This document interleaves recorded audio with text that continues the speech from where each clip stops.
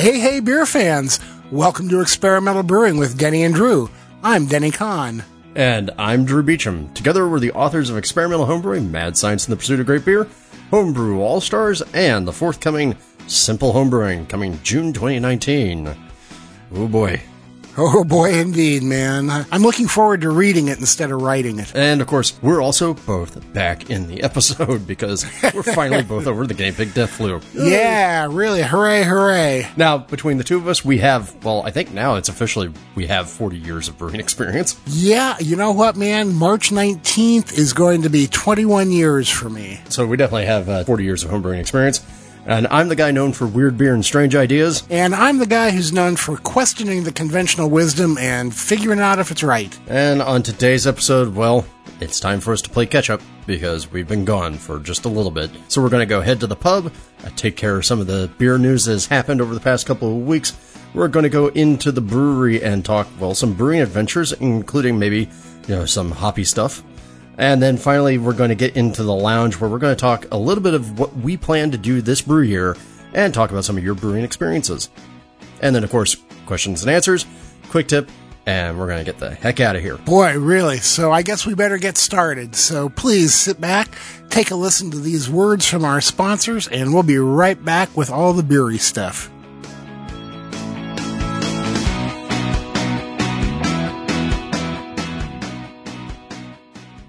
This episode is brought to you by Pico Brew, makers of the Zymatic and Pico brewing systems. The brewing systems of the future are here now. Discover how easy and rewarding it is to make great beer with Pico Brew. And by Craftmeister and BTF Iodophor. When you absolutely, positively need to make every surface clean, bust out the cleaners with professional power and homebrewer safety. Make better beer with better chemistry. Choose Craftmeister. And by the American Homebrewers Association, a community of more than 45,000 individuals who share a common passion, beer. Since 1978, the AHA has promoted and advanced the most delicious hobby in the world, providing brewing resources, supporting homebrewer-friendly legislation, offering exclusive member deals at breweries and homebrew shops, and hosting one-of-a-kind events like HomebrewCon and the National Homebrew Competition. Join your beer-loving peers at homebrewersassociation.org. And by you, our listeners. Go to experimentalbrew.com to help support us. Click on the Patreon link to donate whatever amount you'd like to help support us and our charities. Click on the Brew Your Own magazine link to subscribe to BYO. Or click on the AHA link to join the American Homebrewers Association and receive a subscription to Zymergy magazine. Part of the proceeds from those go to help support the podcast. Thanks for your support.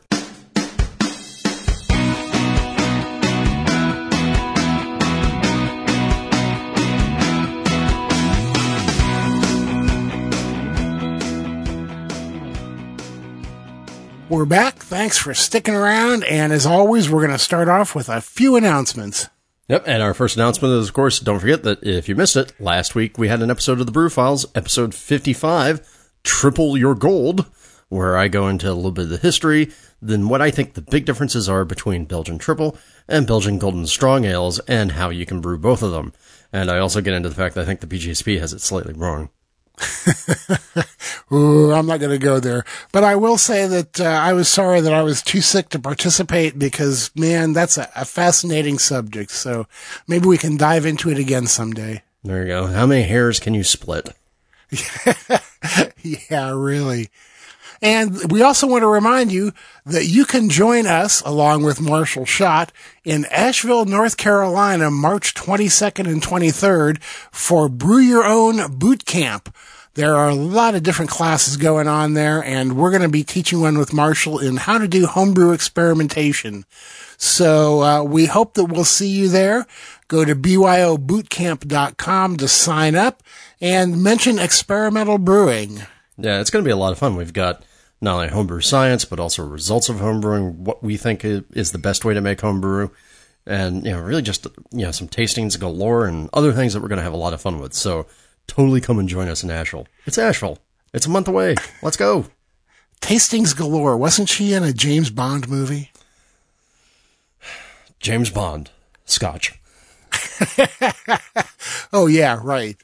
Right. Don't forget you can support the podcast by leaving us a review in Apple Podcasts. You can click the AHA, brewswag.com, code word experimental, and hey, they got some really cool new shirts out right now. Amazon, Brewers Friends, or BYO links on our website, and by going to Patreon and pledging $1 or $2 or more to our charitable cause, which is, for this part of the year, drumroll please, we have a new charity, and it's one that we love. It's called Wings of Rescue, a 501c3 organization who takes pets from shelters where they're likely to be euthanized and moves them to other shelters and lets them find a home and continue their little doggy lives. I just love things like this. They say that since we started keeping records in 2013, Wings of Rescue has flown over 31,000 pets to safety in 42 states, 3 Canadian provinces, as well as Puerto Rico and both the United States and British Virgin Islands. Yeah, and they're really cool. It's just private pilots who volunteer into the organization with their small planes, flying to places that are overcrowded and picking up dogs and taking them places where they're not crowded. Yeah, man, it's like so cool. It gives you chills. So please help us help them. Go to the website, click on the Patreon link, donate a couple bucks that we can pass on to them. Absolutely. And of course, since we've been gone for a while and we had a Q&A episode and some other things that we've done, it's time for your feedback. And our very first piece of feedback actually comes from me. Drew Beecham writes into the website and then directly into the script that we're reading from. I'm a dummy. Oh, I'll agree with that. Yeah. In Brew Files 55, I can't believe that I got all the way through the episode talking about Belgian Strong Goldens and triples and didn't once mention that, one of the defining characteristics of those things are an amazingly rocky head. Yeah, man. And all of you out there who think that you need to add wheat or carapils or something like that to your beer to get beautiful beer foam, remember, Duvel has foam that most homebrewers would kill for, and it's nothing but Pils malt and sugar. There is also a rumor that Duvel kind of cheats and uses Tetra hop extract, which is incredibly foam positive. Well, that's true, but it's proof, again, that you don't need that stuff to get great beer foam. It's all down to process, ingredients, and techniques. Yep. So just remember, if you're going to make a triple or a Belgian Strong Golden, you need a boomer of a head in order for that thing to qualify. And then our next piece of feedback comes from Steve Schlitt, who says, just listened to the Back to Brewing episode the other day. Shortly afterwards, clicking around the interwebs, I came across what I thought would be another great idea to get over a slump. Find a wort share. A local brewery is selling 5 gallons of wort and yeast. Just sign up online and show up with a sanitized carboy and you're set. They've even organized a tasting event a month and a half later since everyone started with the same wort. It'll be cool to see what people come up with. Just a cool idea that I thought to always keep your fermenters full, maybe spark a little inspiration, and not spend a half a day busy brewing. Good point, Steve. Yeah. Our next piece of feedback comes from Ben Pelletier, who says, great episode, but I think you missed a few things that have helped me get out of the rut. Roasting, toasting, smoking your own malt, growing hops, and making candy syrup or invert sugar. Ben, I'm really glad that stuff helped you, but to tell you the truth, for me, those are discouraging factors, stuff that I just am not interested in doing, and if I had to do them, it would keep me from brewing. But that just proves that we're homebrewers and that we're all different with different goals, and I'm really glad that you found something to help you get your groove back. I was going to say, whatever gets your brewing motor running. That's right, man. And then we get a piece of feedback from John Kalinowski, who says via Twitter, on the smoke episode, another great episode, but your guidance on peated malt is making me cringe. It's such a unique and amazing smoky flavor. I use as much as 3 ounces in my peated red ale without it being overpowering. Some yeast bring it out more than others, I think. Don't fear the peat. John, once again, what Denny said was, we're all obviously homebrewers. We all have different tastes. Whatever floats your boat. I'm still voting no on the peat. Yeah, John, you know what, man? You can have all of my peat malt to use in your beers because I don't want to use it. And, I'll take your word for it that it's not overpowering because I just can't imagine how it couldn't be, especially with 3 ounces in there. But again, glad that you're happy with your beer, man. That's all that really matters. Absolutely. And now, of course, we come to the All Canada block. Somehow, I don't know how this happened. We just had a lot of feedback from Canada. Yeah. So, first one comes from Andy Covermaker, who says, on the recent podcast, episode 82, you talked about pre-made wort kits. I'm Canadian, and I know you already have mentioned we have them. We have them here at Paddock Wood Brewery in Saskatoon, Saskatchewan. They're great, Dump roughly 5 gallons of wort into a fermenter, add yeast of choice, and it's done. The wort comes sealed in plastic bags in a box, no boiling, no mess. Dry hops could be added if desired, but the wort is the same as they ferment for some of their beers.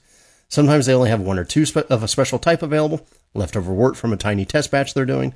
They advertise those ones on social media, and they typically sell within an hour or so. Anyway, just adding my data point. And Andy, yeah, it was Paddock that I was thinking about in Canada that I knew for certain had pre-made wort kits. I know there are a couple of others, but I'm still really surprised that nobody's tried to do that here in the U.S. Yeah, really, man. Maybe it goes back to the myth that American homebrewers have that if it's not difficult, it's not homebrewing. That might be. All right, next one. We have one from the Mystery Texter who says, "Hi, guys. It's me, the Mystery Texter from Canada. Actually, my name is Mike, and I live in Moose Jaw, Saskatchewan." Man, I would love to live in a place called Moose Jaw. "Thanks for answering my question on the podcast. I tried adding some calcium chloride to a glass of the Grisette, and it seemed to help a little bit, but not as much as I hoped. Actually, I got a bit of an upset stomach afterwards. Not sure if it was related. I really doubt it because I've done that a lot, and it's never bothered me, but I'm me and you're you." Mike says, "I'll just drink this as is and rebrew it and make some tweaks to my process. Thanks again for the response and keep up the great work." Yeah, well, the calcium chloride, for those who don't remember, Mike was the one who had the Grisette that I guess the Escarpment Labs yeast with Brett kind of took away more of the body than he was thinking it was going to. Right. And one of the recommendations that we made was hit it with a little calcium chloride in a glass and see if that actually helps. And it seems like it helped a little bit, but not as much as he wanted. So sorry, Mike, but good luck next time. Yeah, well, that's always the best option is to rebrew and try and figure out what you did that you didn't like and don't do that again. And then our last piece of Canadian feedback, this time it doesn't look like it comes from Saskatchewan, so we were almost hyper-local there. John Averino writes in to say, "Hey guys, I just wanted to say thank you for all the great advice in the Brew Files alt episode. It helped me adjust my alt and bring home a gold in Canada's largest homebrew competition." Right on. Denny was definitely right about 10... Whoa. Would you repeat that, please? Denny was something about 10:07.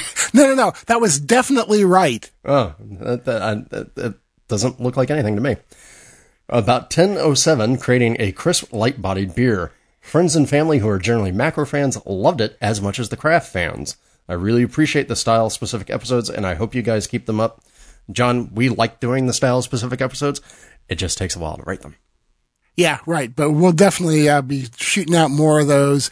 And let me tell you that 10:07 is not just a great yeast for alt. I use it for IPA. It's really nice for making a real crisp IPA. And if you need like a pseudo lager yeast, it works great for that. You can run it at lager temperatures if you want. You can run it a little bit above lager temperatures and make a pseudo lager.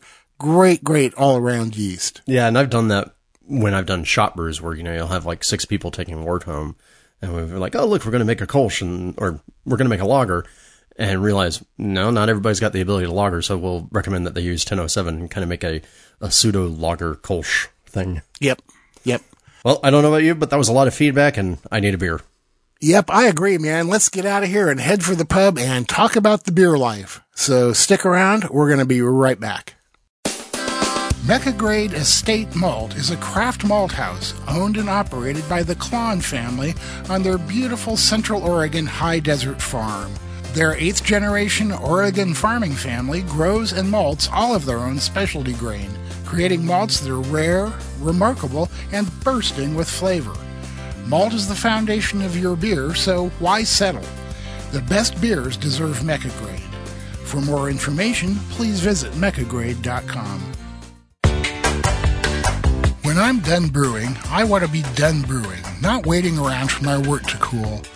With the Hydra, the Corny Pillar, and the other great chillers from Jaded, I can be done when I'm done. No more waiting 20 minutes for the wort to cool enough to add Whirlpool hops.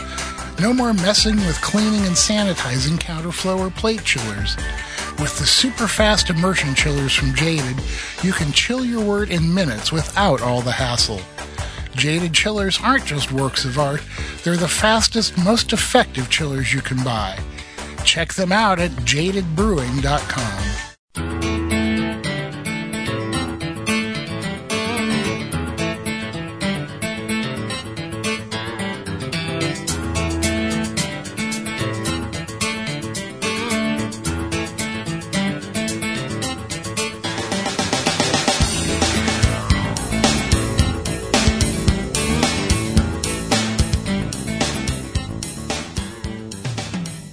We are back, and we have made our way over to the Experimental Brewing Pub at the corner of Everywhere and Nowhere in your town, no matter where you are. And we're drinking a couple beers. Drew, what do you got there in front of you? I've got one of my old school favorites that I always kind of forget about, and then every time I have it again, I'm like, wait a second, I really like this beer. And it's actually, oddly enough, it's not an IPA, it's not a pale ale, it's not anything of that sort. It is a Deschutes Black Butte Porter. And the thing I love about this beer, I mean, like I said, I always forget about it, but it is just so damn tasty and just so damn drinkable. Luscious is the way I would describe it. Yeah, I mean, it just feels like a warm mocha hug. I don't know if it was one of the first American porters, but it was an early one, and man, it is a great beer that I used to drink all the time, and now don't think of it often enough. Yeah, and I know that Deschutes, that's still kind of one of their defining beers, but I know that the volume of sales of it has dropped drastically to the point where it doesn't make any sense to call it what we're about to call it here in just a couple moments. And what are you having, sir? I am having a Hair of the Dog Adam, batch number 98. It's a 10% beer, and this one is only about 6 months old. It ages great. When you first pour it, the alcohol is immediately evident in the aroma, and the first sip seems a little bit hot. I sipped this one over the course of 2 hours, and it really smooths out and opens up, and you get fruit and coffee and leather notes. Darker than I remember in color, and there are very, very slight tannic notes from the dark malts. But it's a beer that is highly enjoyable now and is only going to get better in the future. I intend to buy a little bit more and put it away for a while.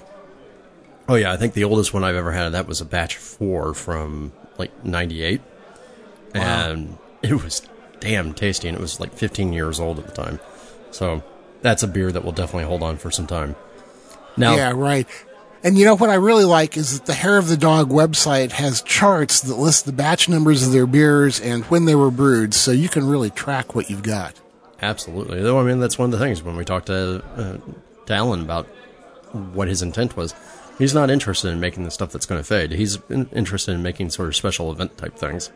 Yep. So, now, why have we talked about Hair of the Dog's Adam and Deschutes Black Butte Porter? For a very easy reason. You know, it seems that nowadays you can't go around swinging a pint glass without hitting some sort of special beer day or beer month or beer week, depending upon what city you live in. And February, well, that's no different because thanks to the efforts of Stephen Beaumont, longtime beer writer out of Canada, February is now kind of trending up to become Flagship February. And they have a whole website behind this. And the whole point about it is, you know, we're so driven by the new, you know, by the, I haven't had that before. Not me. Well, okay. 95% of beer drinkers of the craft brew and homebrew persuasion are driven by, you know, that sort of desire of like, I haven't had that before. I think I should have that. And what that's led to is that there are a lot of old school flagships like Adam, like Black Butte, like Sierra Nevada Pale Ale, for instance, or Anchor Steam. You know, these things that were sort of foundational to the brewery that, well, they've fallen out of favor and people have kind of forgotten about them because they're not new and sexy anymore. So the whole idea of Flagship February is, hey, you know, don't forget, go have those flagships, you know, maybe have some of the old school stuff, you know, this month as opposed to constantly chasing the next trend. And on their website, they've also included articles from a bunch of beer writers to, you know, basically lauding, you know, old school favorites that they've had. And so, you know, you'll see articles, I think, on obviously Sierra Nevada Pale Ale, but also like Fat Tire, and I even served up, you know, one of LA's oldest breweries, Eagle Rock, you know, one of their first flagships, their Manifesto, that they still, you know, put out there and promote a wit beer. You know, there are a lot of these old school flagships that are styles that we don't tend to drink a lot of anymore, or people aren't making a lot of them anymore. So follow the mission of Flagship February and go have a beer you may have forgotten about. Eschew the trendy. Go for the tried and true. Yep. But it's kind of interesting. And I know there was actually, it was interesting because it started off just as a Twitter idea back in, I think, December. And the next thing you know, Stephen, being the organized person that he is, he's managed to get sponsors for it, put up a website, get some writers together to do all this stuff, and, really kind of made it a thing. So if you're watching your social media and you see breweries talking about hashtag Flagship February, that's exactly what this is. Yeah, and anybody who's seen me would not be surprised that I'm not into the trendy. I don't know. You keep wearing your beard like that, it might come back long enough. Yeah, man, that's why I kept my clothes from the 60s. All right, and then moving on from Flagship February, kind of in the same trend, there were also comments that were happening from the now newly retired Charlie Papazian. I kind of feel like it took him 3 years to retire, but he's now retired. Yeah, but he's mainly retired. I think he's still a little bit involved in advising and consulting. Yep. But he made comments on his social media. He says, I've been noticing lately the growing number of comments on my various social media platforms. There seems to be a growing irritation by a notable type of craft beer drinker with regard to the proliferation of too many types of IPA at the expense of a reduction of choice that includes other traditional styles of craft beer. I have also listened to many craft brewers I've visited over the years, and more are feeling forced, against their measured judgment, to offer several types of IPAs because that is what is hot, what sells, and what their customers want. And that their distributors are asking/forcing their craft brewer suppliers to provide more IPAs at the expense of a more diversified selection. I can't help but have to ask the question, are distributors helping drive the juicy, hazy IPA trend? And in doing so, upsetting the balance that has evolved for a more stable and diverse craft beer market in the recent past? Are craft brewers losing the interest of customers that seek a bit more traditional choices? Is that why recently one of the largest craft brewers told me there's never been so much headwind? Perhaps it's a more forceful crosswind, creating some zigzag times to the spirit of flavor, diversity, and choice. What do you think, Dan? I think that's a very interesting point that he makes about being driven by distributors. And I don't think it's just the hazy IPAs. I think the things we're seeing, like the pastry stouts and all these unusual ingredient beers, are because they get trendy, they sell, the distributors want them, and they ask the breweries for them. Now, the question then becomes, are those customer driven? Or are they distributor driven? I would argue they're customer driven. I would maybe say that they are more distributor driven because the distributors put them out there and people go, oh, look at that. I haven't tried that one yet. So, it's like the new and trendy is perhaps taking over from the, like I said, the tried and true and just the nice straight ahead beer. But, I don't know that there's really any way to know which is the chicken and which is the egg. Yeah, but I mean, we're seeing this now. I think a lot of these hazy IPAs, those are driven by customers. I saw there was a Facebook discussion the other day that I was part of, where somebody was complaining about that hazy IPAs were really great, and that West Coast IPAs didn't feature enough hops. They weren't bitter enough.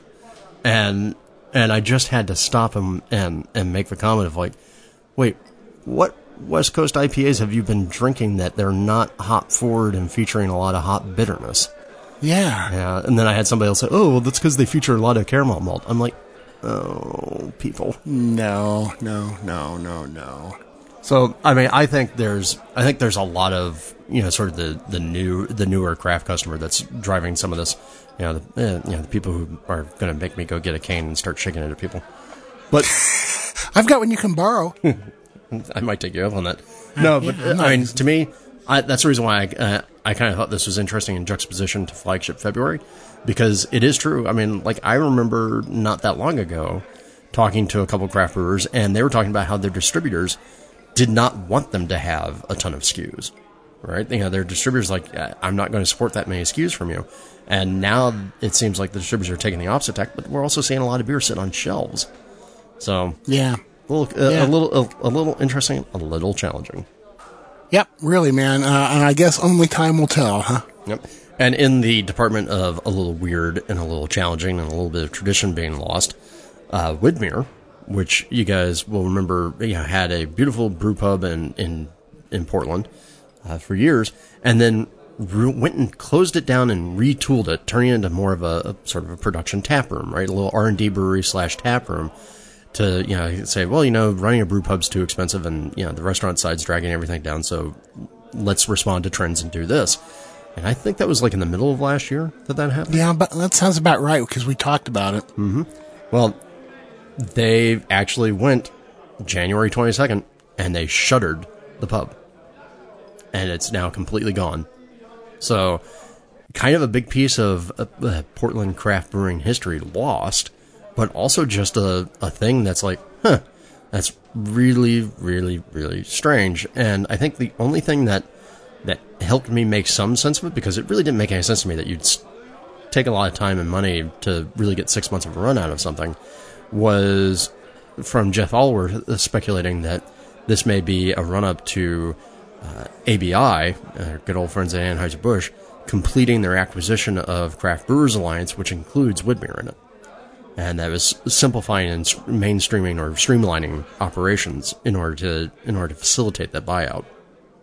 So that makes as much sense as anything else. It's the only thing that made any sense to me, other than, hey, nobody was going into the brew pub, which, okay, maybe, but still, it seemed like you'd give it a little more time. Well, I don't know. A little more time is a nice concept, but if you're bleeding cash, then there's no more time. This is true. But you would hope that Widmer would have enough cash to be able to hold on. But whatever. They're a pretty small company, man. Yep. All right, and then the last one is that there's been a lot of talk about medical marijuana, the rise of medical marijuana, or if you're living where Denny and I are, fully legalized recreational marijuana that you can get delivered to your house in 30 minutes. Or grow in your backyard. Or grow in your backyard. That was going to be a threat to the beer and wine industry, and particularly the beer industry, right? Because it's the hangout drug. And there was a recent article in Forbes that was talking about a new study that came out that said that despite kind of conflicting evidence, legal marijuana does not seem to actually be impacting alcohol sales. Well, and as an avid consumer of both, I have to say that I really have always kind of taken issue with the fact that it would impact beer sales, because it just, to me, they're so different and complementary that I can't see why people would do one and not the other. Yeah, and they, what they talked about was they did tax and shipment data analysis out of Colorado, Washington, and Oregon, and they were very specifically focused on spirit sales and seeing that spirit sales actually increased sales 3.6 to 7.6%, and that beer sales were down 2.3 to 3.6, but that was before you added in the tap rooms and the rise of the tap room in there. And so after you add in the tap rooms, beer sales basically stay flat, despite the fact that you have recreational marijuana now. So I just thought that was interesting, kind of another data point in the whole spirits versus beer versus wine versus pot, and what are people going to choose with the downtime that they have. I choose them all. There you go. You would. Well, speaking of choosing it all, why don't we go be responsible and choose something that you can, brew and keep drinking? Yeah, let's do that. We're going to head over to the brewery and talk about a lot of stuff, and especially my latest attempt at my American Mild, which I think is about 99% there. So stick around. We're going to be coming right back. Yakima Chief Hops is a 100% grower-owned global hop supplier located in the Pacific Northwest with a mission to connect family hop farms to the world's finest brewers.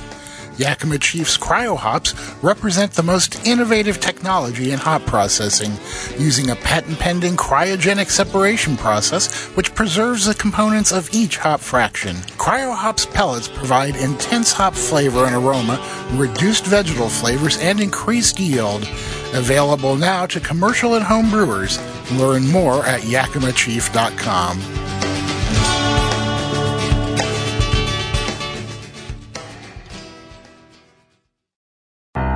Are you having trouble finding enough time to homebrew and give attention to the other important things in your life? Is your newest brewed IPA experiment coming at the expense of other obligations? Don't neglect partner or pet. Brew with the Genesis Fermenter. Learn why at genesisfermenter.com and find them wherever Brewcraft USA products are sold. It's just about time. It's just about time. Don't you think it's about time? We talked about beer. Okay, this is the part where everybody sings. Beer, beer, beer, beer. Beer, beer, beer, beer. Well, welcome back from that break. Thank you for sticking around with us. We are now in the brewery. That means we've got bubbling Nerlocks, we got gleaming stainless steel, we got Maltafoot. It's time to talk about some beer. And Denny, let's talk about this gosh darn American Mild that you've been doing now for, well, I feel like as long as I've been alive. Yeah, it's been a long time. So I brewed the 8th version the other day. It was batch number 538. And I learned some things from doing it, and I finally have it almost to where I want it to be. So, well, we'll put up the recipe on the website, but basically it's a 5.5 gallon batch, 1041 OG, 12.9 SRM, about 18 IBUs, and it finished about 1.014 for 3.5% alcohol, which is right where I was aiming it for. One thing I have learned through the various iterations of this is that ingredients matter. I've tried it with, some of my favorite malts, like Great Western and RAR, and always ended up with comments like, this tastes like hopped water. So what I've come down to is using malt from Mecca Grade, using American Noble hops from Yakima Chief, and these are not like nobles in the sense of European nobles. They're American hops that have had the lupulin separated out of them, so you get the vegetal matter, the tannins from that, and just a little bit of bittering. AKA the flip side of the cryo hop process. Yeah, exactly. When they freeze the hops with liquid nitrogen, shatter them, they take out the lupulin glands, and that becomes cryo hops, and what's left becomes American Nobles.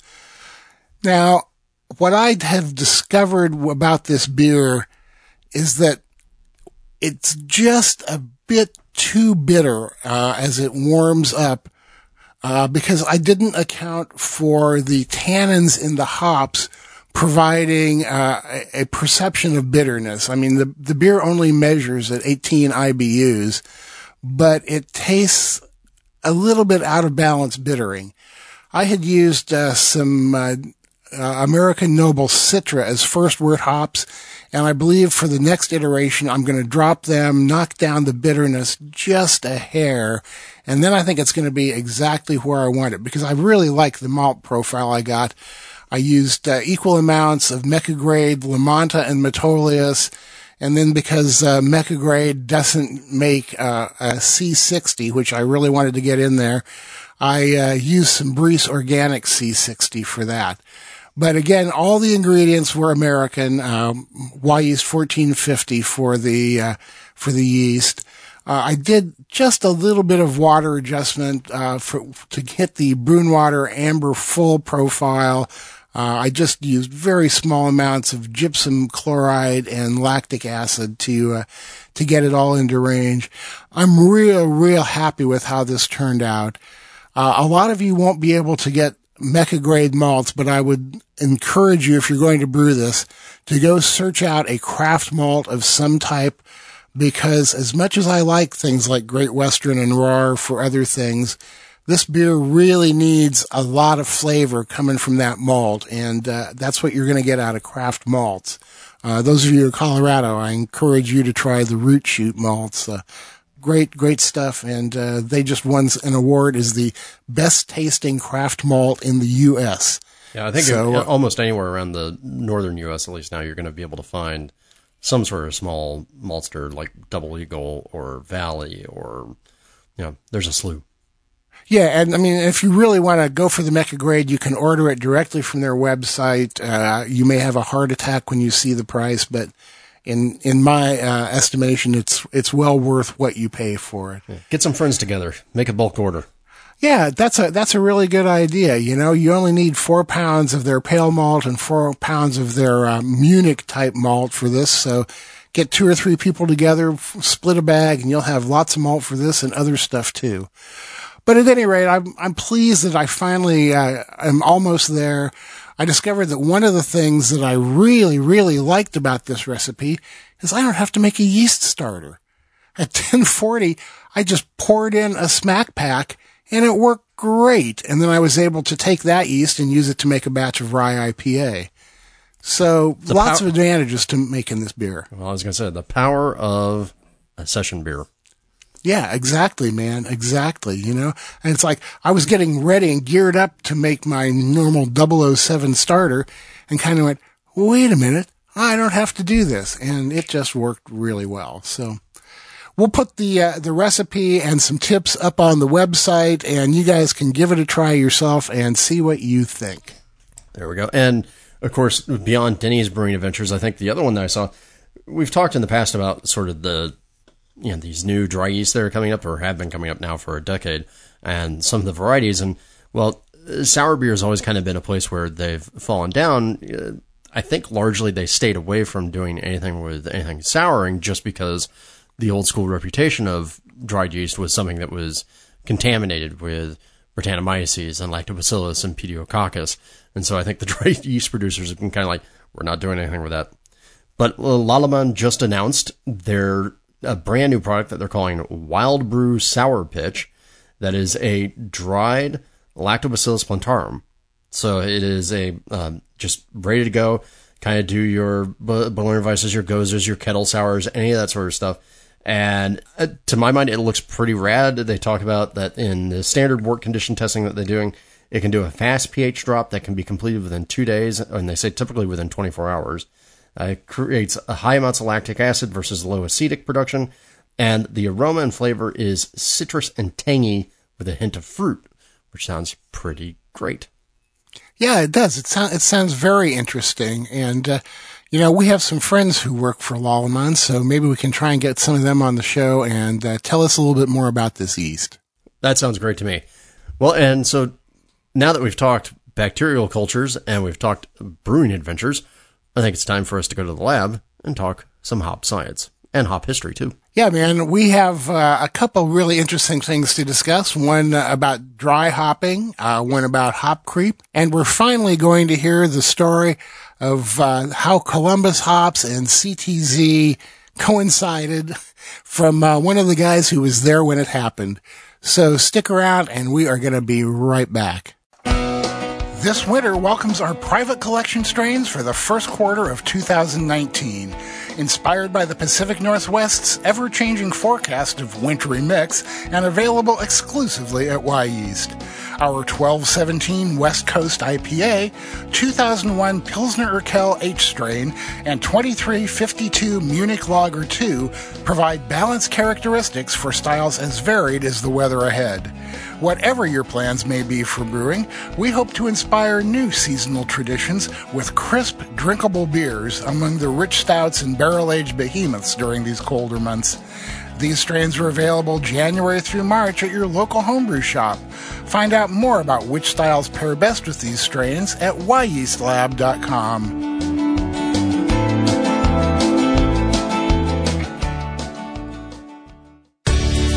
Explore the history of tart, fruity, and refreshing Gose-style beer with the latest book from Brewers Publication, Gose, Brewing a Classic German Beer for the Modern Era.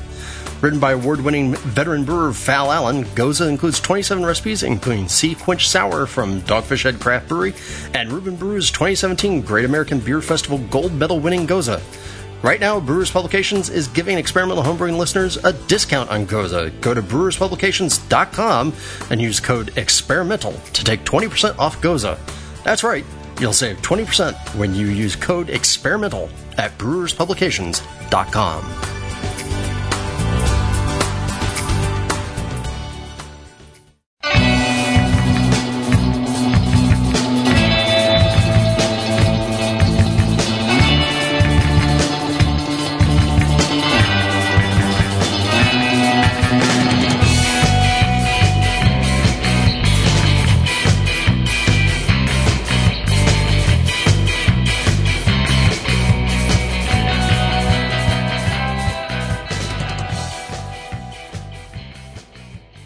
We are over here in the lab, and we have the Bunsen Booners going. We have Drew making Jacob's Ladder sounds, and yeah, see, it wouldn't be the lab without that. And we're going to be talking hops this time around. And first thing we're going to be talking about is some info from Tom Shellhammer, who may be one of the leading hop scientists in the world right now. He's at Oregon State University, not too far from here. He was speaking recently at a conference in Ohio and had some really interesting points about dry hopping that some reinforce and some kind of contradict what homebrewers normally do, huh? Yeah, and so some of these we've talked about before. But the major points of his discussion, and by the way, the summary of this article comes from actually Pat's Pints, who are in Ohio, and they wrote this up, so it was great. But the major points that were raised by Tom in this talk, and the things that he's talked about before, according to the studies that he's done, if you dry hop at more than, say, 4 grams per liter, which works out to about 2.8 ounces per 5-gallon batch, the dry hopping tends to favor herbal notes. And so the citrus notes, which is what a lot of people are trying to go for, or tropical fruit notes, those tend to max out at about the 2.8 ounce per 5-gallon mark. And going over that tends to make you more herbal and more tea-like. You get more of the vegetal flavors. And according to his studies, going over 8 grams per liter doesn't add any more flavor impact to the beer. So when you look at some of these recipes that are out there where people are talking about, I used a pound of dry hops in my 5-gallon batch, what Shellhammer's studies seem to indicate is that's a little bit wasteful. And you're not really not only wasteful, but counterproductive to what you're probably trying to go for also. Right. And so the comparison that was raised is if you look at Pliny the Elder, Pliny the Elder is rumored to use roughly about 2.5 ounces of dry hops per 5 gallons. So under that 2.8 magic mark. So that makes some kind of sense.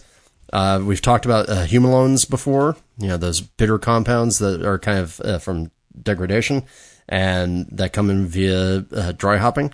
And they do contribute to bitterness, even though they are only slightly bitter. And we've talked about that. So it's good to see that get reinforced. And then the last one is something else that we've also talked about, hop creep. But I thought this was really, really cool that they did the study with Coors Banquet beer. So they took finished, very, very, steady, straightforward beer that's going to be the same no matter what. So Coors Banquet, and they did 4 different trials. So they took 4 different samples of Coors Banquet, and to one sample run, they did only hops. They did another that was just a control, no change. They did the other with just yeast, and then they did one with hops and yeast. And took a look at what happened to the gravity. So no big surprise, the control showed no change, right? Hops alone actually increased the gravity because of a little bit of sugar that's present in the hops. I thought it was funny. Yeast showed a small decrease in gravity, but not anything major. Adding both hops and yeast caused a massive drop in the final gravity, roughly about 1.5 degrees Plato or 6 degrees of specific gravity. And that's big in a packaged beer that's supposed to be stable. Yeah, really, man. That is a huge, huge change. So basically what's happening is that the hops provided a little bit of extra sugar and the yeast ate it up, and that's what happened. Well, but also don't forget the hops also provide some enzymes. So that's true. And so, but obviously, it wasn't just the sugar and the hops that was fermenting, right? It's the beer that was supposed to be fermented out already. Yeah, because the hop alone addition, the increase that they saw in the gravity was, a very, very small degrees Plato, like, 0.2. And hops and yeast together showed a 1.5 degree Plato drop, which is startling. Yeah, no kidding. So what is startling is putting it mildly. Yeah. So what does this mean for you and I? Well, you and I are terrible about removing yeast from our beer. Even when we think we've got the beer completely clear, there's still plenty of yeast in there. And that means if you're going on big dry hopping runs, expect to see a gravity drop. And I'm fairly certain now that I've been reading about this stuff, I'm fairly certain I've seen this and just not realized it. Yeah, well, I don't know if I've ever really measured the gravity of my beer after dry hopping. One question I have about this is what amount of hops did they use compared to the beer and the yeast? You know, is it under the 2.8 ounces per 5 gallons that Tom has recommended for dry hopping? Did they have to go way over that to get this to happen? I haven't seen any info about that yet. Have you? Yeah, they said that they re-fermented the commercial lager beer, exposing it to 10 grams per liter, so above the 2.8 by a long shot. But right, so it could be something that we'll never see because we don't use that much dry hops. Yeah, I mean, it's possible, but again, I mean, I think we're seeing, particularly if we're in this world of hazy IPAs where everybody's jamming, a whole kettle's worth of hops in there. We might, they're definitely going to see some of that. Would make some sense with some of the exploding can stories we've had. But yeah, I'd be curious to see this done at the more reasonable level, but I suspect they did that at that level just to be able to see the drop, for sure. Cause they saw a pretty significant drop in the Plato, like over 1 degree Plato in about a week. So it's a slower process, but it's definitely there. I think that this is going to take an email to Tom to say, what is the lowest amount of hops that you've ever seen cause this? Mm-hmm. Because again, at 10 grams per liter, that's 4 times, like, say, what Pliny is. And even the craziest homebrewers I know, I don't think use that much.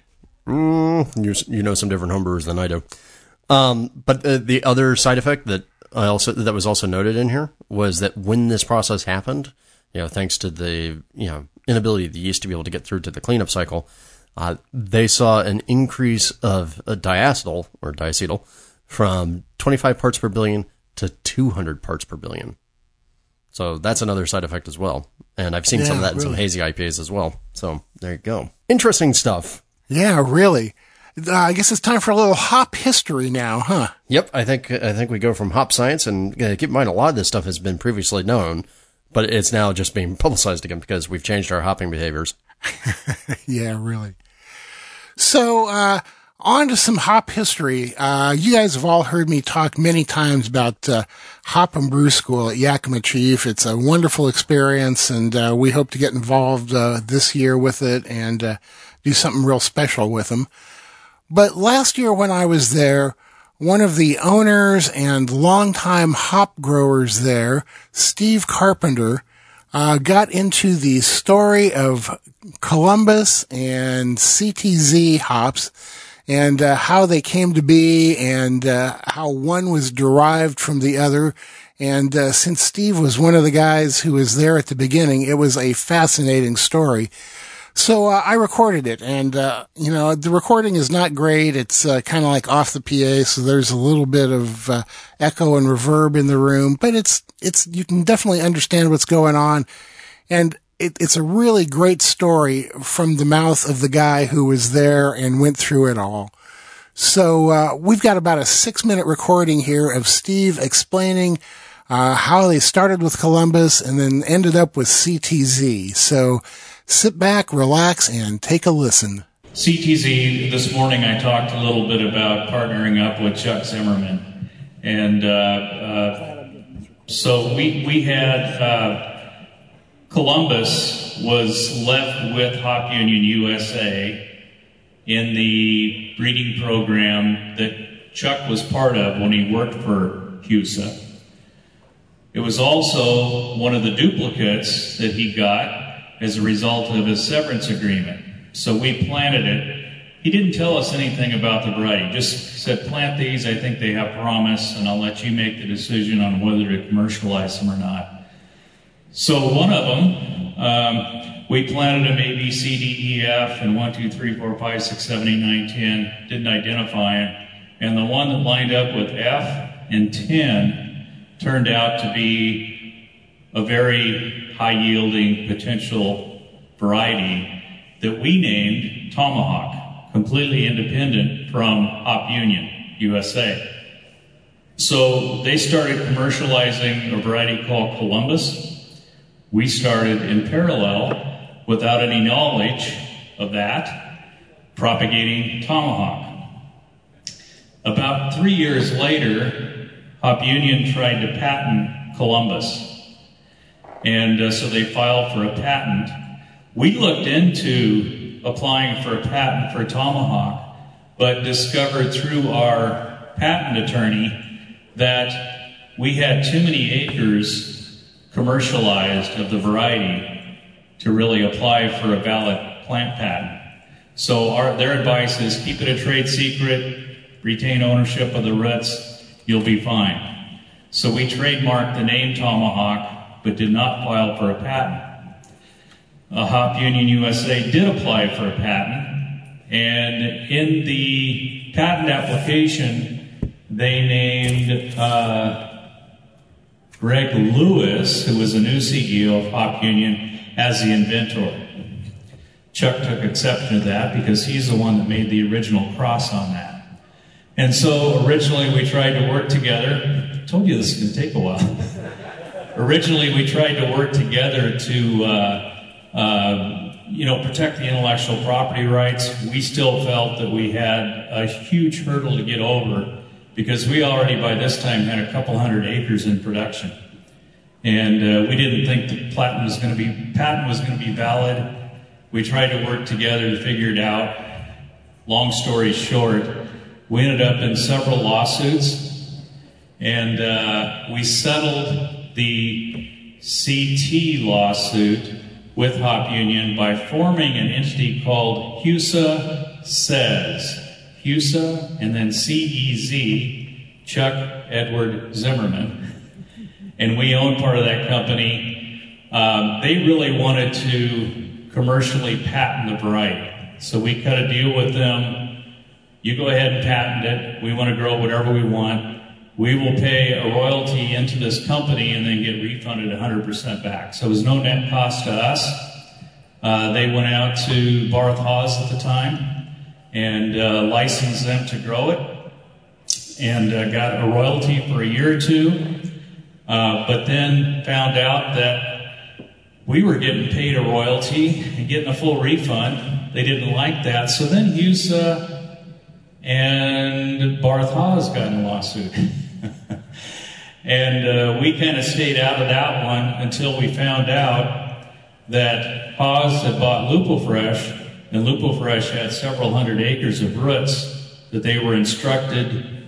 One of the fellows on the ranch was instructed to go out with a bucket and a flashlight and a shovel in the middle of the night and steal some of our roots. So we sued Lupulfresh. Lupulfresh was bought by Barth Haas. Barth Haas ended up inheriting that lawsuit. The HUSA and the Barth Haas suit was settled by Barth Haas buying HUSA, and there was also a downstream product patent suit that we were suing everybody back then. It was a wonderful time to be part of the hop industry, especially if you were an attorney here in the area. So we ended up, because Barth Haas inherited the suit from Lupulfresh for stealing the roots, we ended up settling that suit. And when the dust settled, CTZ, and the Zeus part of that was roots that Steiner obtained somehow, some way. That's still a mystery how they obtained them. But the HUSA Says group settled that lawsuit with them. And when the dust had all settled, CTZ became a public variety. It's known as Columbus, Tomahawk, and Zeus, or CTZ for short. And as a result of us settling our lawsuit with Barth Haas, a breeding company was formed. So it was kind of a shotgun marriage. Still exists to this point. We don't necessarily like each other in the marketplace, but we do cooperate in developing wonderful new hop varieties that all of you folks can use in your beer. So, everybody still awake?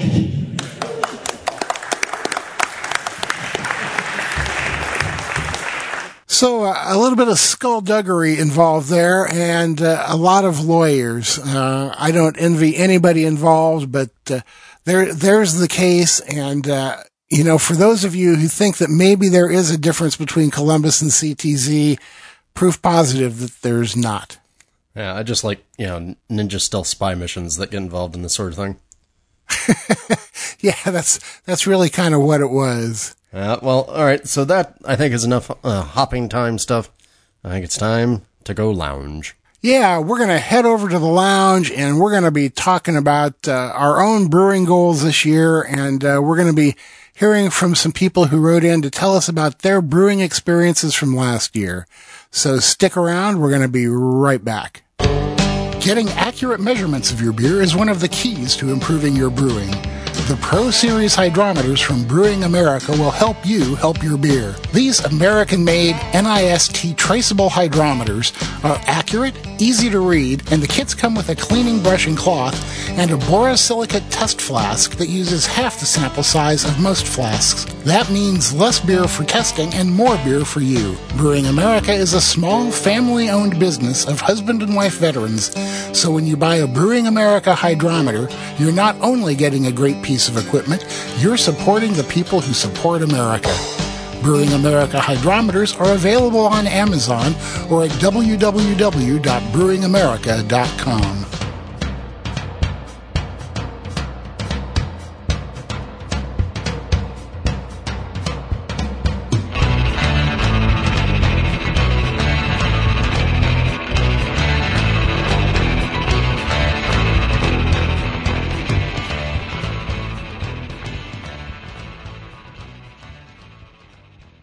Welcome to the lounge. It's time to talk about our resolutions for brewing this year. Well, not so much resolutions as hopes and aspirations. And Drew says that they're micro resolutions that we should be able to keep instead of the big lofty goals. And I think that there's more chance of this than some of the bigger stuff. Yeah, I'm tired of failing. So no promising that I'm going to do all the Saison yeast that remain this year. Because yeah, right. So here are mine, and I think we should go back and forth on this. My very first one is I'm going to learn no-chill brewing. Already got the jerry can lined up. I'm already ready to give this thing a try, despite the fact that I've got fun stuff to keep my temperatures under control and chill down. I still live in California, where water is still a concern, even though we've almost been washed out to sea a couple times this year. So, no-chill brewing is one of the things I'm promising myself I'm going to do at least once. Cool. Good luck. And you, Denny? My first one is brew more for fun and less for testing. I've kind of gotten to the point where home brewing has almost become a job, and I've talked about it before. I really hate that. So I'm going to try and do more stuff like I just did, where I brewed my American Mild, I brewed my rye IPA. I wasn't testing ingredients, I wasn't testing equipment. I was just trying to make some good beer. And you know what? I just loved those 2 brew sessions. Even though I had some issues on one of them, brewing for fun is where I'm at for this year. There we go. And I'm going to also follow up my learning no-chill brewing. I'm going to try and do the hard thing and try not to decant my shaken, not stirred starters. Good on ya. That's going to be hard. and hide your stir plate so you can't use that. Oh, no, that's down in a cubby hole somewhere. I haven't seen it. Okay, good. I'm going to try more of the Quickie strains, KVEIK strains. I'm told that it's pronounced like Quika, something like that. I don't know if that's correct. If somebody knows, please send us a little audio file so we can get clued in. Yeah, just record it on your phone. Otherwise, we're hopeless. Yeah, right. But those sound real interesting to me. When I first started hearing about them, I thought, well, those are like just for sour beers, and I'm not really into those all that much. But it doesn't sound like that's the case. So I think it's time to find out for myself and start playing with some of those, despite the fact I said I was going to be brewing more for fun and less for testing. Yeah, I think I definitely want to play with those, particularly as we get closer to summer, because I mean, these things are supposed to be able to do incredibly hot temperatures. And boy, do I have a setup designed for it. My garage gets to 110, 120. Let's do it. Yeah, and I'm just curious to see if something can work in really hot temperatures and still produce a clean beer. And that's what everyone says these do. So I think it's time for us to jump on the bandwagon with all those other people and check it out. There we go. And another one of my micro resolutions, because I know I'm going to succeed at this one because it's already planned, is I'm going to host a public brew day here at my house. Casa Verde will see a public brew day where I'm going to have 10 to 20 people here helping me brew, and we're going to try and do some of the same things that we've done in the past, which is basically brew all the beers on all the systems. Because why not? Wow. That could be really astounding, man. I want to see pictures. Oh, yeah. And I'm going to brew my American mild recipe a bunch more of times to make sure that I've got it dialed in. That's my style. Brew a lot of test batches, tweaking one little thing at a time. And once you think you've got it, brew it exactly like that 3 or 4 times just to make sure that it's going to be repeatable and that it really is what you think it is. And my final resolution is going to be, I'm going to make it into the brewery every week. I don't care if it's just opening up the door and walking over to the fridge and getting a beer. I'm going to be in the brewery every week. You know, man, I've been kind of doing that too, going out on a daily basis and just doing a little puttering around, not really brewing, but cleaning, rearranging things. And it does feel good, doesn't it? It does. It's just kind of nice to have that space and, use it as a little, meditative zone or something. I don't know about that. It keeps me busy and off of Facebook. Well, I'm already busy enough. Yeah, right. And, despite the fact that I said that I was going to cut back on experimenting, one thing I really want to start playing with is blending the cryo hops and American nobles in various amounts and kind of like, making my own hops. With those two, I can control the ratio of vegetation to lupulin, and I really want to play around and kind of see what I can come up with by doing that. Well, that sounds like a lot of fun. Yeah, well, I hope so. And so you guys remember we started talking about, our best brewing experience and best drinking experience towards the end of last year, and we asked people to send us in some stuff. Some people have, and we want to give you a chance to get us some more of this information, but we figured this is a little too long to go without talking about some of them. So what we're going to do is we're going to read you one of the ones that came in. And this one came in from Sam Howard, both from Hawaii and Germany. So a little bit of a distance there. And Sam writes in and says, I had a spectacular year of beer that I'm excited to share with you. My year began in Hawaii, where I lived on the Big Island. This is where I had my best brewing experience of the year. I had a friend that lives off the grid, about a 3-mile hike from the nearest paved road. We decided to brew a beer that would showcase the land he lived on and wanted to make it in the most natural way possible. The idea was to brew a German Weizen with a Hawaiian twist. His home had no electricity, no running water, and no neighbors. We began the brew by collecting water from the spring next to the house. We collected some herbs and teas from his garden to use as well. After mashing in the usual way in my homemade igloo cooler mash tun, we transferred the wort to a pot and boiled it over a fire we built with wood from the surrounding area.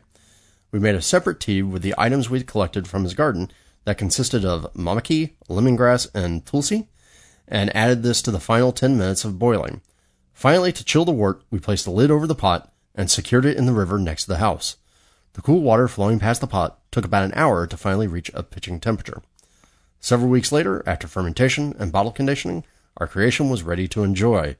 We thought it would be best enjoyed in the valley we brewed in, so we called our friends and said to meet us on the beach. We brought all 5 gallons to the front of the valley, used a surfboard to bring it across the river with water up to our chests, and spent the rest of the day enjoying and ultimately finishing the beer with some of our closest friends. While the character from the tea we used was more subtle than we intended, it was without a doubt the most satisfying beer I had ever consumed. Sam, I hate you. Seriously, that just sounds rad. Yeah, it really does, man. It sounds like a lot of effort, but it sounds like a really, really fun and rewarding experience. Yeah, I have friends in the homebrew club who will go every year and they'll collect 5 gallons of Sierra snow melt from up in the mountains and hike it back down. I always thought that was crazy. This is nuttier. Yeah, exactly. Sam also told us about his best beer drinking experience, and he says, fast forward a few months.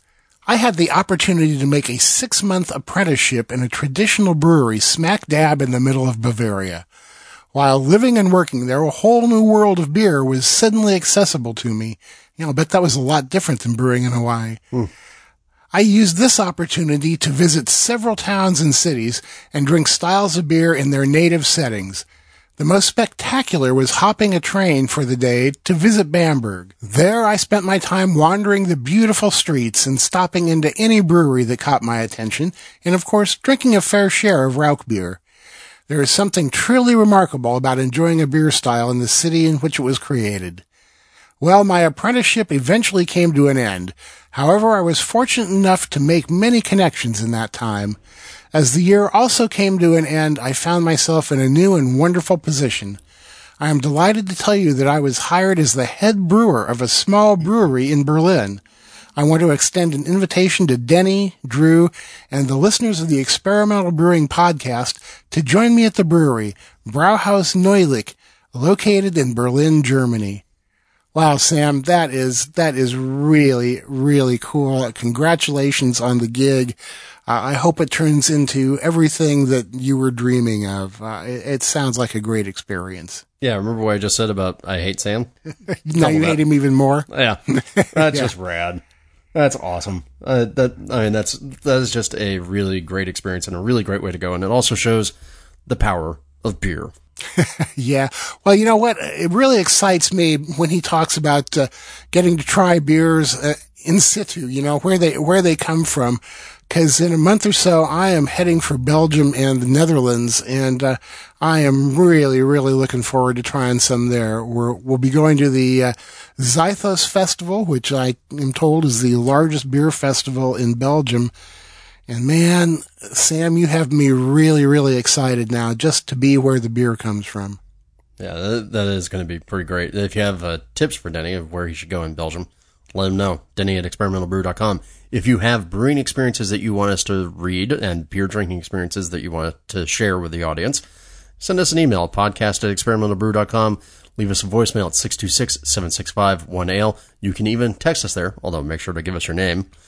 And we will be reading more of these in short order. But I think it's time for us to go do some questions. I agree. So we're going to take a break here to unparch our throats. And when we come back, it's going to be time for Q&A, a quick tip, and something other. Please stick around.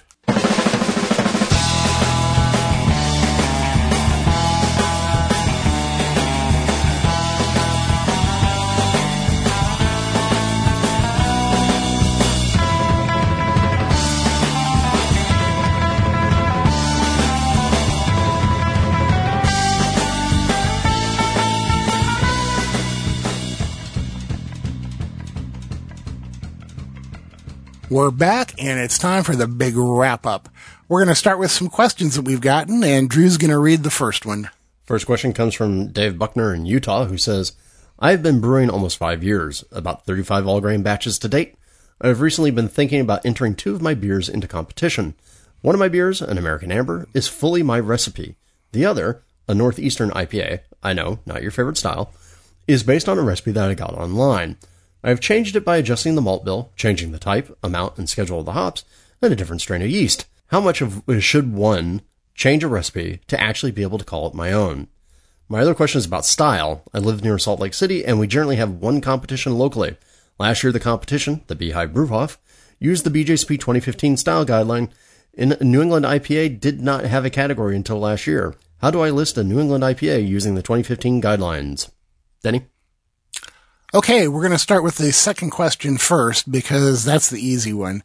I would say to enter it as 21B, a specialty IPA, but actually I would suggest you contact the BJCP either through their Facebook page or the forum on their website and ask them, because they know a whole heck of a lot better than I do. Now for the hard part. I would say that you changed enough of that recipe to call it yours. You changed the malt bill, you changed the type, amount, and schedule of hops, and you changed the yeast. I would say that you have pretty much changed that recipe to make it yours. Here's a little deep, dark secret. My rye IPA actually started as an IPA recipe from Brew Your Own magazine many, many years ago. And I started looking at it and changing one thing and changing another thing. And there's really not much of that original recipe left in my rye IPA anymore. And it's my recipe. to me, if you even change one thing, that's enough to make it a different recipe and make it yours. That's one reason why I encourage people to brew the recipes just as they're written before they start changing anything. That's one reason I encourage people to try brewing a recipe exactly as it is before you start changing things. Because if you don't brew it like that, how do you know what it tastes like? And how do you know what to change? So I would say if you change anything in a recipe, it becomes your recipe, no matter what you change. I don't know. I guess the other thing that comes to my mind is, why does it really matter? But, that's my philosophy. Well, it certainly doesn't matter for entering into a competition, right? They're not going to ding you for it not being your own recipe. The judges don't know. The other thing is, I agree, once you start changing things, it becomes your own recipe. And frankly, Dave, the way you describe the changes that you made to the recipe, it becomes the ship of Theseus, or, your grandfather's axe, right? Yeah. Right. Oh, it's my grandfather's axe. We've had to replace the handle 5 times and the head twice, but that's my grandfather's axe. Exactly. Exactly. Yeah. So, especially IPA. And it's your own recipe. The next question is for Drew, and it comes from Kevin McAvoy from Boulder. Kevin says, I live in Boulder, and I got a local government mailing list for a weekly water report. I plugged the info into Bruin Water, even though the info on the report didn't exactly match the inputs on the spreadsheet, the best I could understand, and started making some adjustments in my mash. I've had pretty mixed results. Some tasty batches and a few that have come out more tart than I've expected. I never had any issues like this back in my pre-water adjusting days, so I wonder, should I go back to just using straight tap water with Camden for chlorine? Do I need to send my water in for a more complete, easy-to-understand analysis? Any ideas what I might be doing wrong, other than just not really knowing exactly what I'm doing? Yeah, that can be an issue. Also, last summer, I did a small internship at a local brew pub and noticed that they went with the same water adjustments for a given brew every time and didn't reanalyze their water source ever. Is this standard? I've heard so many times that water makeup can change often, so how do smaller breweries with no labs approach this issue? Okay, to start with the government report versus something more localized, your government report is going to be an aggregate across the year and across all the water sources feeding into your municipal water district. So, as you can imagine with LA, that's a lot of change. If you're a smaller town and you're drawing from a well or something like that, you're fine. But I would definitely go for a more localized report. Go spend the money on a Ward's Lab report. We've talked about that. Go back to the Brew Files episode that I did with Martin. He walks you through brewing water. He also walks you through how to read a Ward Labs report and exactly where it goes in that spreadsheet. So that would be my suggestion. Don't depend upon your governmental report if you're really trying to dial things in. It's going to be good enough to get you into the general ballpark, but there's a lot of things that's going to change, or there are going to be a lot of things that could possibly change between the area where the water is sampled for your water report versus what actually happens by the time it comes out of the pipes in your house. I'm lucky in that I have a well, and the water from my well is remarkably consistent. I get it tested every few years, and it's pretty much always exactly the same. So that's an issue that I don't have to deal with. But like Drew said, unless you know exactly what's in your water to plug it into Bruin Water, then you're not going to be getting really good results. So either get a local water report or use distilled water and build from there. Yeah, and then to your second question about the local brew pub, let's face it, most local brew pubs aren't going to be that precise about this sort of stuff. I've seen this even with bigger chain brew pubs too, and actually I've seen this with some bigger packaging breweries. Most of the time, people will just learn what their water's supposed to be, and they'll make the exact same adjustments again and again and again. If you're lucky, they'll make different adjustments based on the recipe that they're going to brew.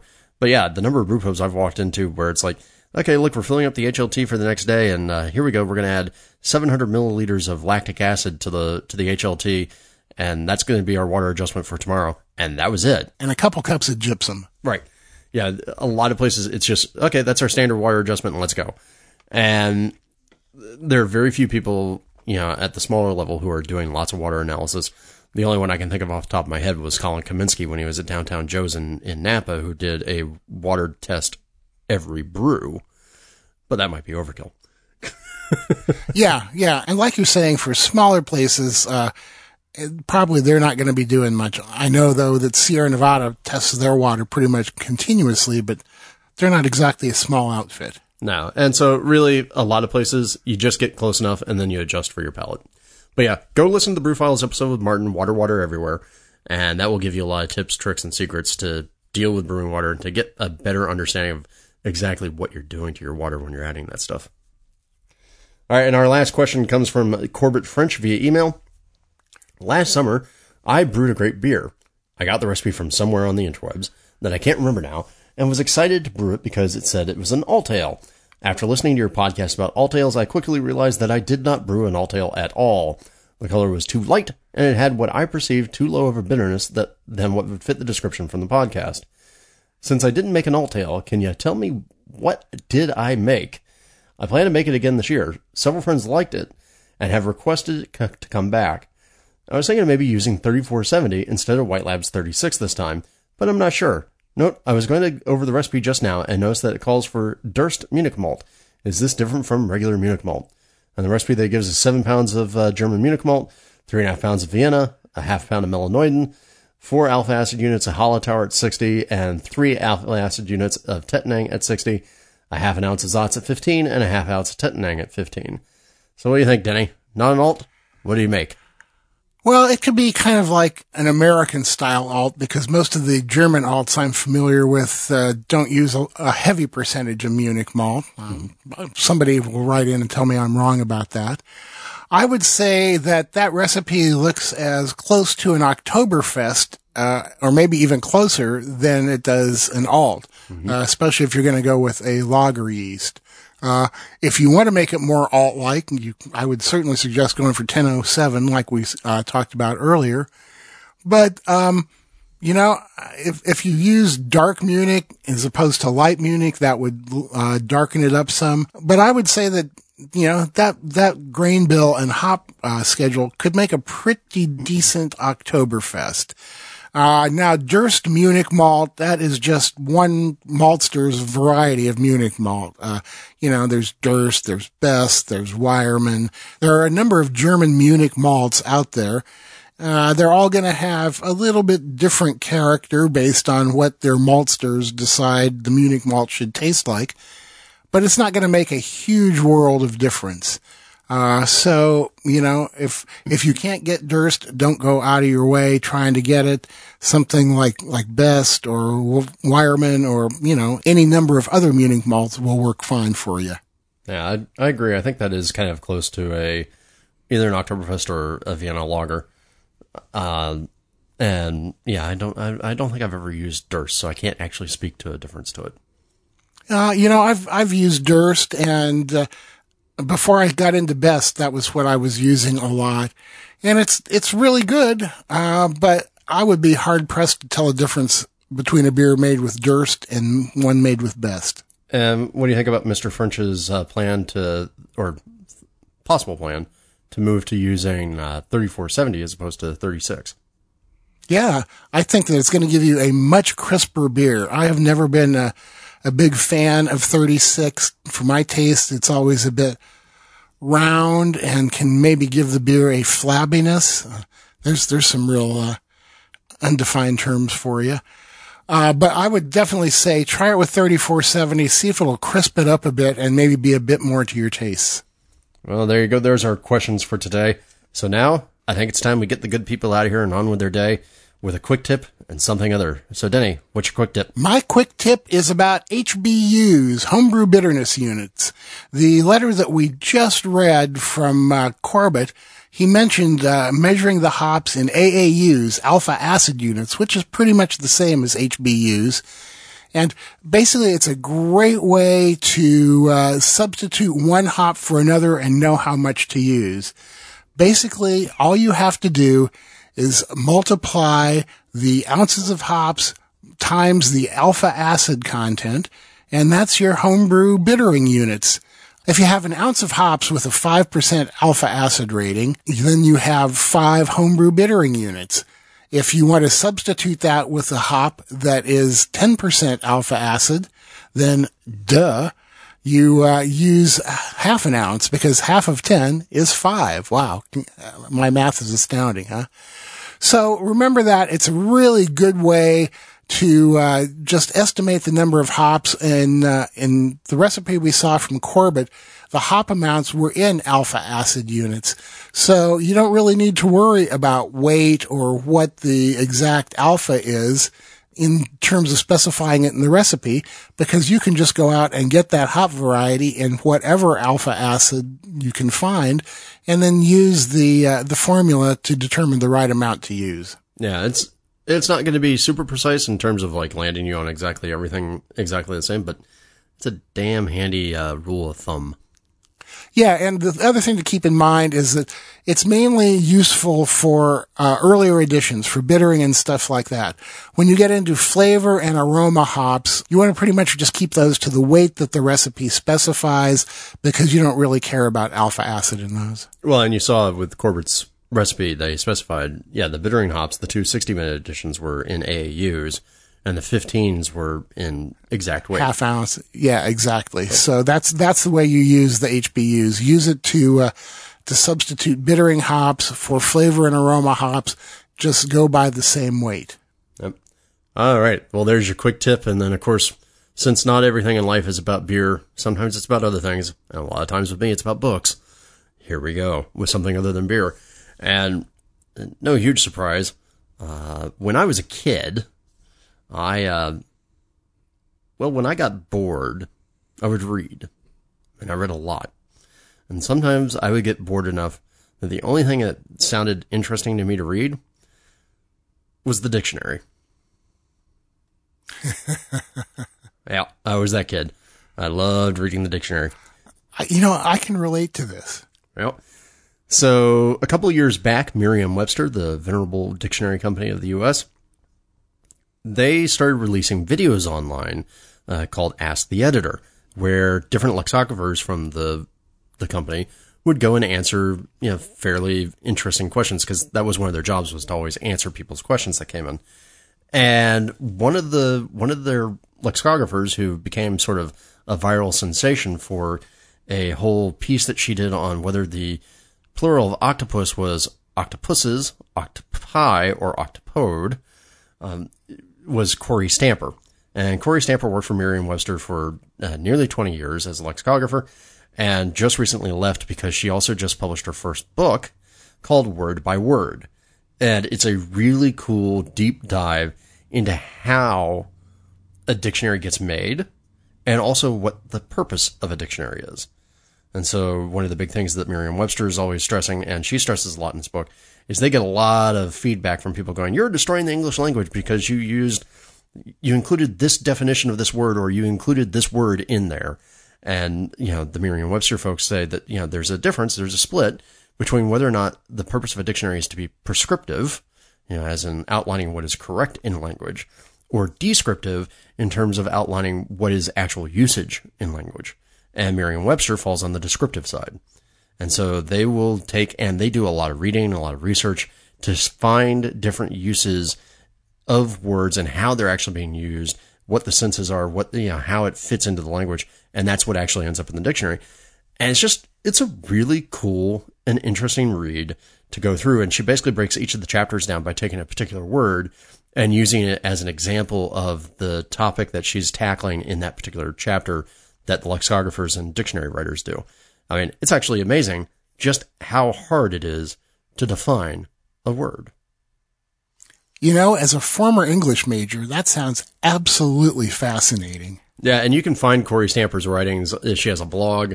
She's writing now for, I think the New York Times. She's writing for a lot of different places, which is why she ended up leaving Merriam-Webster.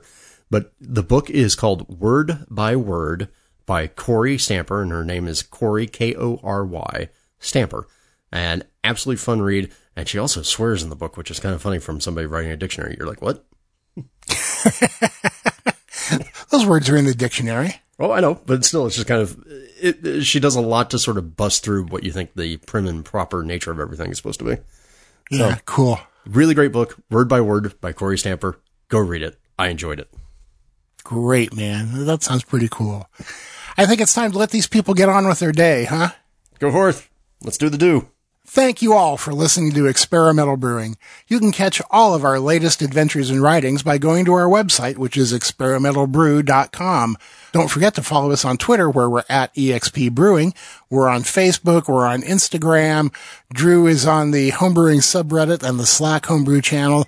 I hang out on many, many different beer forums, including the AHA discussion forum. If you want to ask us a question or suggest topics or recipes or experiments or even just rant and rave, you can email us at podcast@experimentalbrew.com. Or if you want to contact each one of us individually, I'm Denny at experimentalbrew.com and he's Drew at experimentalbrew.com.